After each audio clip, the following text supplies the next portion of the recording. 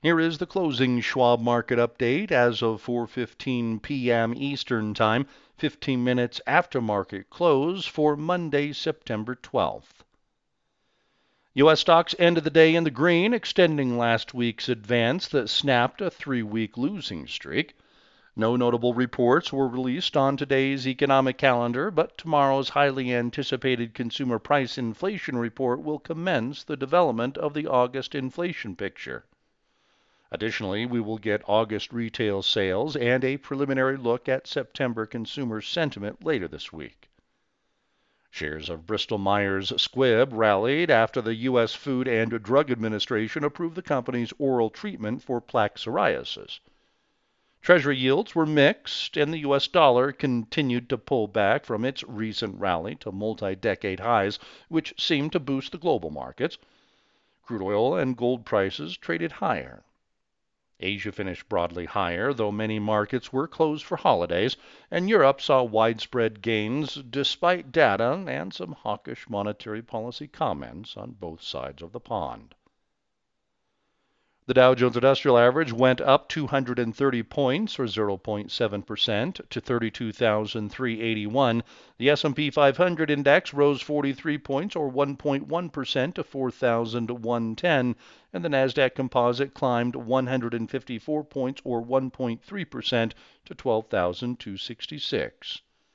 In moderate volume, 3.7 billion shares of NYSE-listed stocks were traded, and 4.1 billion shares changed hands on the Nasdaq. WTI crude oil gained 99 cents to $87.78 per barrel. Elsewhere, the gold spot price increased $7.10 to $1,735.70 per ounce, and the dollar index dropped 0.7% to 108.35. In equity news on Monday, Bristol-Myers Squibb Company, ticker symbol BMY, rallied after the U.S. Food and Drug Administration, or FDA, approved the company's oral treatment for plaque psoriasis. The S&P 500 index snapped a 3-straight-week losing streak last week, even as expectations remain elevated regarding continued tighter monetary policy by the Fed amid the backdrop of slowing economic growth. The August employment report also fostered some volatility, and Schwab's chief investment strategist Liz Ann Sonders notes in her latest article titled, "Are Jobs Living on the Edge?"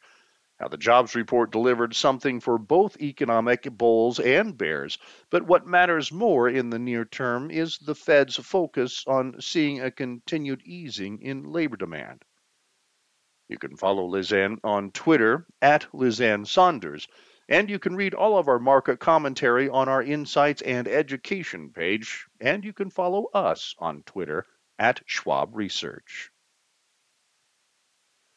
In economic news on Monday, Treasury yields were mixed as the yield on the 2-year note decreased by a basis point to 3.56%, while the yield on the 10-year note rose 3 basis points to 3.35%, and the 30-year bond rate gained 5 basis points to 3.51%. The markets continue to grapple with how much the Fed will remain aggressive with its monetary policy as containing inflation remains top priority. The U.S. dollar continued to pull back from a recent rally to multi-year highs. The markets continue to grapple with how much will the Fed remain aggressive with its monetary policy as containing inflation remains top priority. The U.S. dollar continues to pull back from a recent rally to multi-year highs. Schwab's chief fixed income strategist Kathy Jones discusses in our Schwab Market Perspective Mixed Signals how the Fed has embarked on one of the most rapid tightening cycles in over 40 years, and with inflation continuing to outpace wage growth, more rate hikes are likely on the horizon. Kathy also offers analysis of the greenback in her commentary titled, "The Strong Dollar, Can It Continue?" You can follow Kathy on Twitter at Kathy Jones, and be sure to check out our Financial Decoder podcast titled, "When Interest Rates Rise, What Should You Do with Bonds?" featuring Kathy. The economic calendar was void of any major releases today, but tomorrow will heat up with the highly anticipated first look at the August inflation landscape. The Consumer Price Index, or CPI, is forecasted to show consumer prices went down 0.1% month over month versus last month's flat reading and were up 8.1% year over year, below the prior month's 8.5% year over year rise. The core rate, which excludes food and energy, is estimated to remain at the prior month's 0.3% month-over-month growth rate and come in 6.1% higher year over year compared to last month's reading of a 5.9% rise. We will also get the release of data on August's NFIB Small Business Optimism Index, predicted to come in at a level of 90.8, above July's 89.9. In international news on Monday, stocks in Europe advanced broadly, beginning the week in positive fashion, despite some softer-than-expected data and expectations of tighter monetary policies on both sides of the pond. After the European Central Bank hiked its benchmark interest rates by 75 basis points last week, its highest ever increase, some European Central Bank officials suggested the central bank will remain aggressive in coming meetings. Also, expectations remain high that the Fed in the U.S. will continue to aggressively tighten policy on the heels of last week's hawkish commentary from Fed Chairman Jerome Powell. Inflation pressures have forced central banks to be aggressive and have been exacerbated by an energy crisis in the region that has ensued amid the ongoing war in Ukraine, amplified by Russia shutting off energy supplies to Europe through the Nord Stream 1 pipeline indefinitely last week. Meanwhile, the markets awaited this week's key August inflation data out of the U.S., which kicks off tomorrow. The U.S. dollar continues to pull back from multi-decade highs, which seems to also be easing some of the global skittishness. The euro and British pound rallied against the greenback. Bond yields in the Eurozone and the U.K. traded lower. Equities shrugged off some softer-than-expected July UK economic data, with July GDP growth, industrial and manufacturing production, and construction output all coming in below estimates. Amid the backdrop of elevated inflation pressures, Schwab's chief global investment strategist Jeffrey Kleintop notes in his article titled "Shortages Have Led to Gluts" how inventory gluts have been bad news for the stocks of companies experiencing them, but could also be indicating an inflation peak, which tends to be an ingredient for market bottoms. Also, Jeff discusses in his article titled "The End of Rate Hikes" how the signals from central banks that rate hikes, which began last year, may be coming to an end, could be welcome news for investors looking ahead to the next 12 months. Be sure to follow Jeff on Twitter at Jeffrey Kleintop. The UK FTSE 100 index was up 1.7%, France's CAC 40 index and Spain's IBEX 35 index rose 2%. Germany's DAX index rallied 2.4%, Italy's FTSE MIB index gained 2.3%, and Switzerland's Swiss market index advanced 0.8%.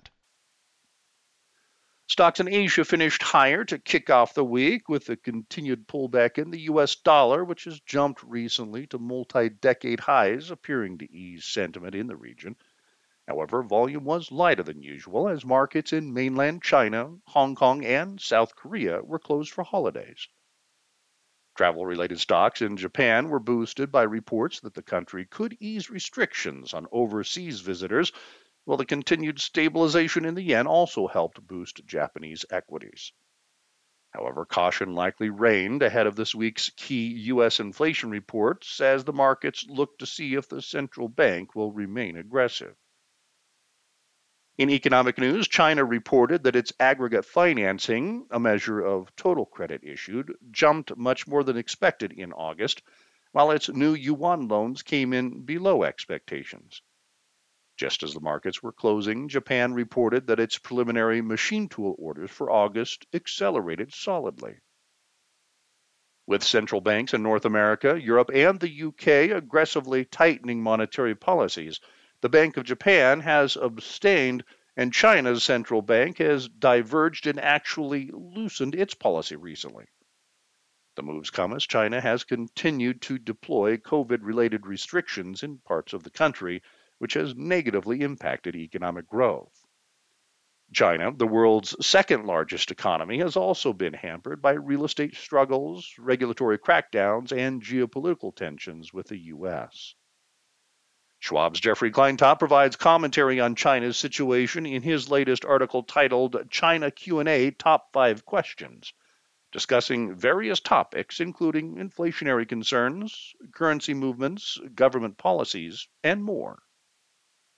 Japan's Nikkei 225 index rose 1.2% with the yen holding on to Friday's gain versus the US dollar. The yen has come off multi-decade lows versus the greenback following a sharp drop that began in March amid the Bank of Japan's lack of keeping up with other key global central banks in monetary policy. India's S&P BSE Sensex 30 index moved 0.5% to the upside, and Australia's S&P ASX 200 index advanced 1%.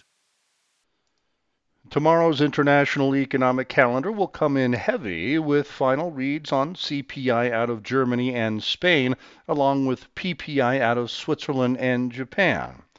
We will also receive the UK's employment data, Australia's confidence figures, Japan's large all-industry index, and the ZEW economic sentiment survey out of Germany and the Eurozone.